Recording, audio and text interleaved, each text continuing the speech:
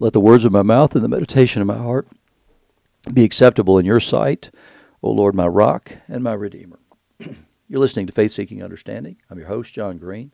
Thanks for being along today. We are continuing our look at the Sermon on the Mount. We're in chapter 6. Today we're going to be looking at verses 19 through 24, and in the SV at least, the heading over that is lay up treasures in heaven. So Jesus begins to say, don't lay up for yourself treasures on earth where moth and rust destroy and where thieves break in and steal. But lay up for yourselves treasures in heaven, where neither moth nor rust destroys, and where thieves do not break in and steal. For where your treasure is, there your heart will be also. You know, it's a truth that's expressed over and over in the Psalms, in particular. The brief part of our life that we live here on this earth, because it's the only thing we know. We treat it as though we were immortal. I mean, the closer I get to, I'm 62, and so the older I get, the more I understand this. But it's something that's true from beginning to end. It's something that Solomon learned, finally. He got true wisdom, I believe, late in life, and he got it when he wrote the book of Ecclesiastes. I really do want to hold up the book of Ecclesiastes. You could read it over and over, because it just doesn't take any time at all to read through it. But the truths that are expressed in there feel nihilistic, which is to say that it feels like nothing actually matters. And so there is no point in anything. But that's not what Solomon says. He says one thing matters over and over and over. And we'll get to that in a second. But he says all this other stuff, all the wanting of things, is unimportant. The thing that he says is important is enjoying toil and the fruit of your toil. So he's pushing you to a place where he's saying that work matters and that we should enjoy work, our ability to work, our ability to produce, and our ability to earn comes from him, because he says outside of that, you don't even have any of these possibilities. And so what he says is just basically keep your nose to the grindstone and enjoy the work that you do and that you're given to do, and you'll receive what you need based on that. And so it's not that nothing matters. No, what he's saying is the things that people think matter, the things that actually do really matter to people, ultimately don't mean anything. You can't take it with you, is the message, right? That's his whole point. Don't pursue all these things, pursue God. So the message Jesus is giving here is exactly that. He's not being cynical. He's being a realist when he says moth and rust destroy and thieves break in and steal. That's absolutely the most realist attitude you can take. The fact that he's telling us we can lay up treasures for ourselves in heaven is the most hopeful thing anybody could possibly say. Because what it says is that this life actually does matter. It matters in real time, but it matters even more into eternity. So there is an eternity, is being affirmed. Don't lay up for yourselves treasures on earth, but lay up for yourself treasures in heaven. And if you put those things there, if that's your goal, is to lay up treasures in heaven, then you need to understand what are those treasures, right? And so you want to do that because those things last. They're permanent. This world is subject to decay, right? I mean, that's what he's talking about, moth and rust. Stuff will just eat away everything you've accumulated. And Solomon will say, what's the point of accumulating a lot in this life? Because the person who inherits it may be a complete fool. And we see that over and over again in this life. We see these people who have inherited much and done nothing with it except for blow it on their own frivolities and their own, to indulge their own appetites. And so you see, families that have accumulated much wealth that now the next generation or 2-3 generations down the line are just useless. Absolutely useless, because they had all this stuff given to them, and now all they can do is just indulge themselves. They have no toil. They don't do any work. So Solomon would absolutely say, no, don't do this. And so Jesus is in line with those who have come before. It's where is your treasure, and there your heart will be also.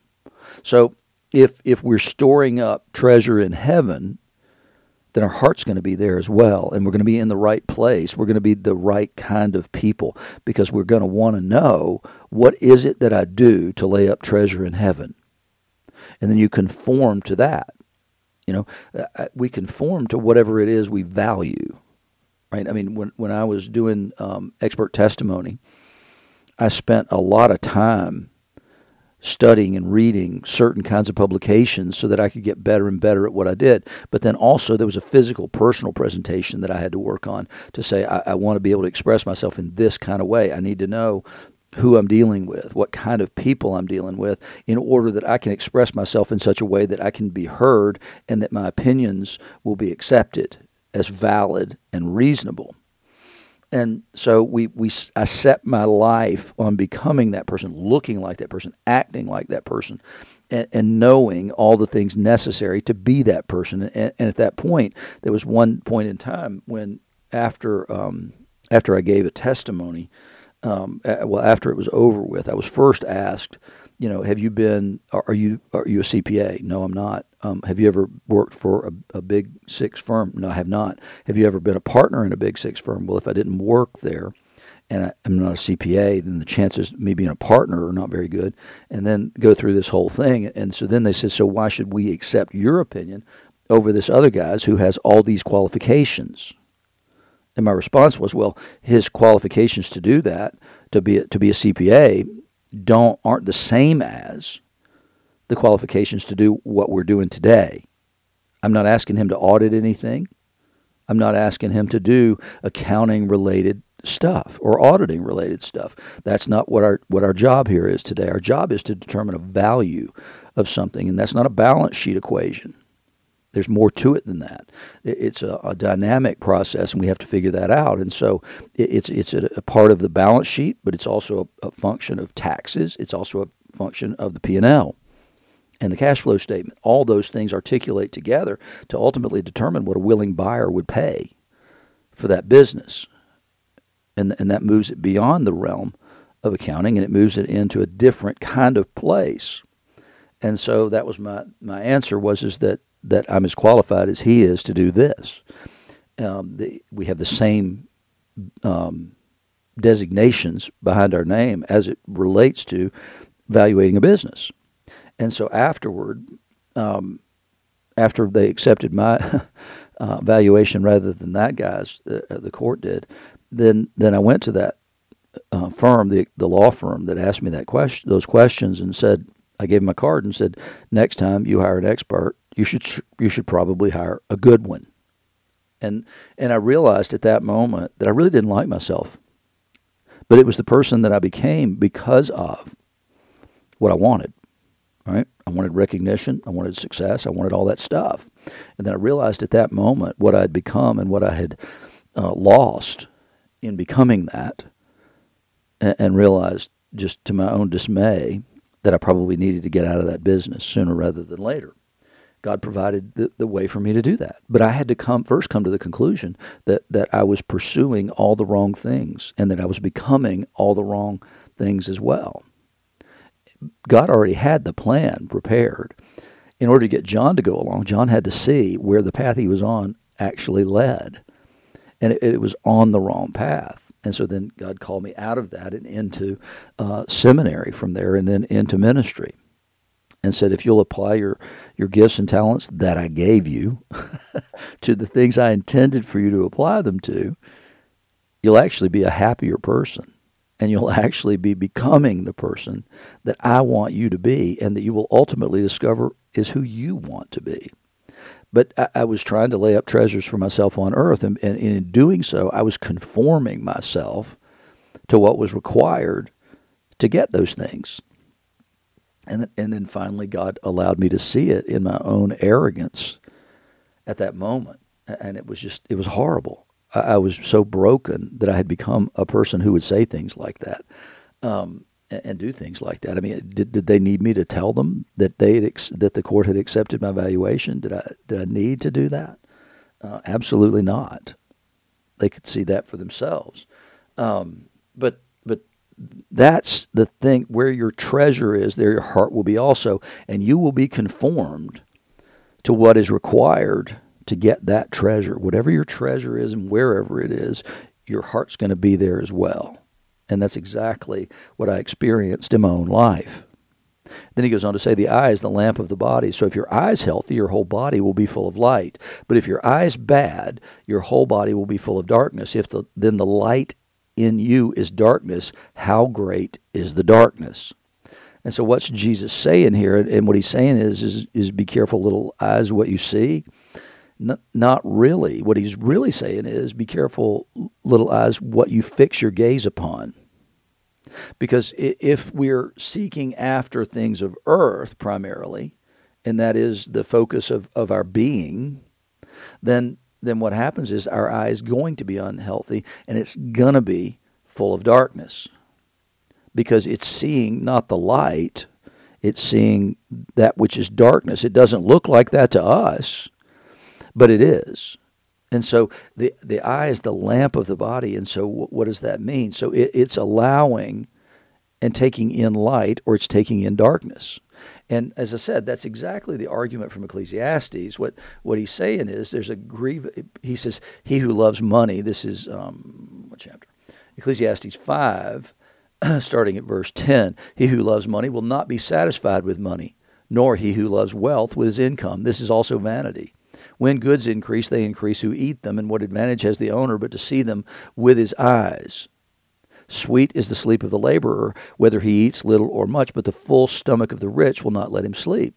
There's a grievous evil that I've seen under the sun. Riches were kept by their owner to his hurt, and those riches were lost in a bad venture, and he's the father of a son, but he has nothing in his hand. As he came from his mother's womb, he shall go again, naked as he came, and shall take nothing for his toil that he may carry away with his hand. This is also a grievous evil. Just as he came, so shall he go, and what gain is there to him who toils for the wind? Moreover, all his days he eats in darkness, in much vexation and sickness and anger. And so that's exactly what Jesus is saying here, is that you will be in darkness because you're not fixed on the light. The light would be that thing which is eternal. And Jesus says, I am the light of the world. He's very clear about that. And so if we keep our eyes fixed on him, then our eyes will let light into our life. But as we turn away from him, then we're mostly bringing darkness into our lives.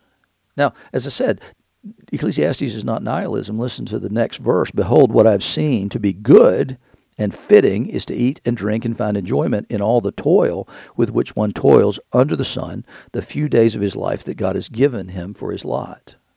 Everyone also to whom God has given wealth and possessions and power to enjoy them and to accept his lot and rejoice in his toil, that's the gift of God.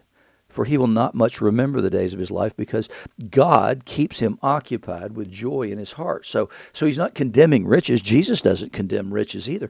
But are those things, do they become owners of you in order to protect and preserve them? And he says, ultimately, it doesn't matter that you do that because a fool might be the one who comes after you. So it's not wrong. What's right is to enjoy every single day.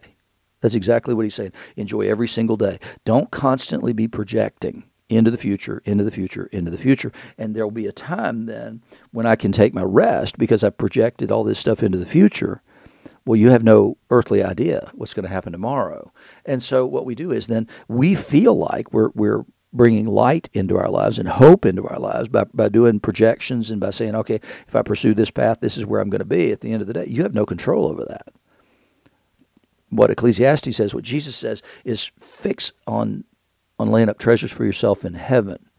And if you focus on that, then you can enjoy your toil every day and the fruit of that toil on a day-to-day, moment-by-moment basis.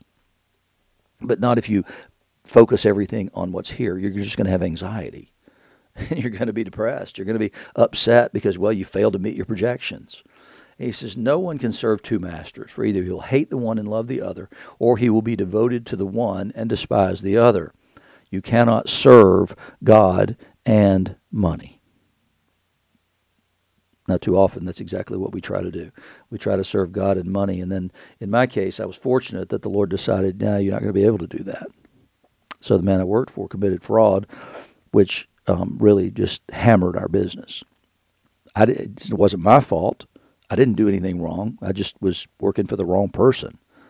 But God took away the ability to do that in order that he might give me a greater gift. And so for about 2 years, though, I pleaded with the Lord to give that back to me because I could do so much with it. I could do so much for his kingdom by investing in the kingdom. And I was given tithe, but I was also giving away other money too. And so I was really proud of myself, and I thought that was the greatest thing that I had to offer to God's kingdom. And God said, no, I can get that anywhere, John.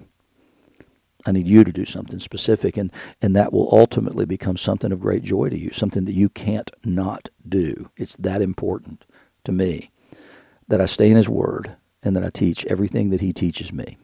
I give away whatever he gives me because I've freely received, I'll therefore freely give. I'm not trying to lay up treasures for myself on earth. He's shown me the vanity of that.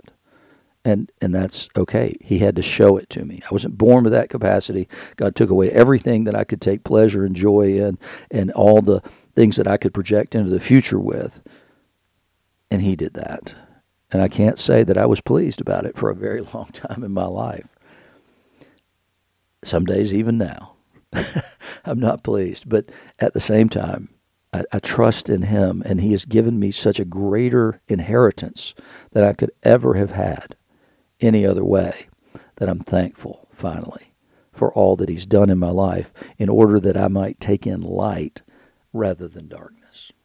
It's a work of God beginning to end. In the name of the Father, and the Son, and the Holy Spirit. Amen.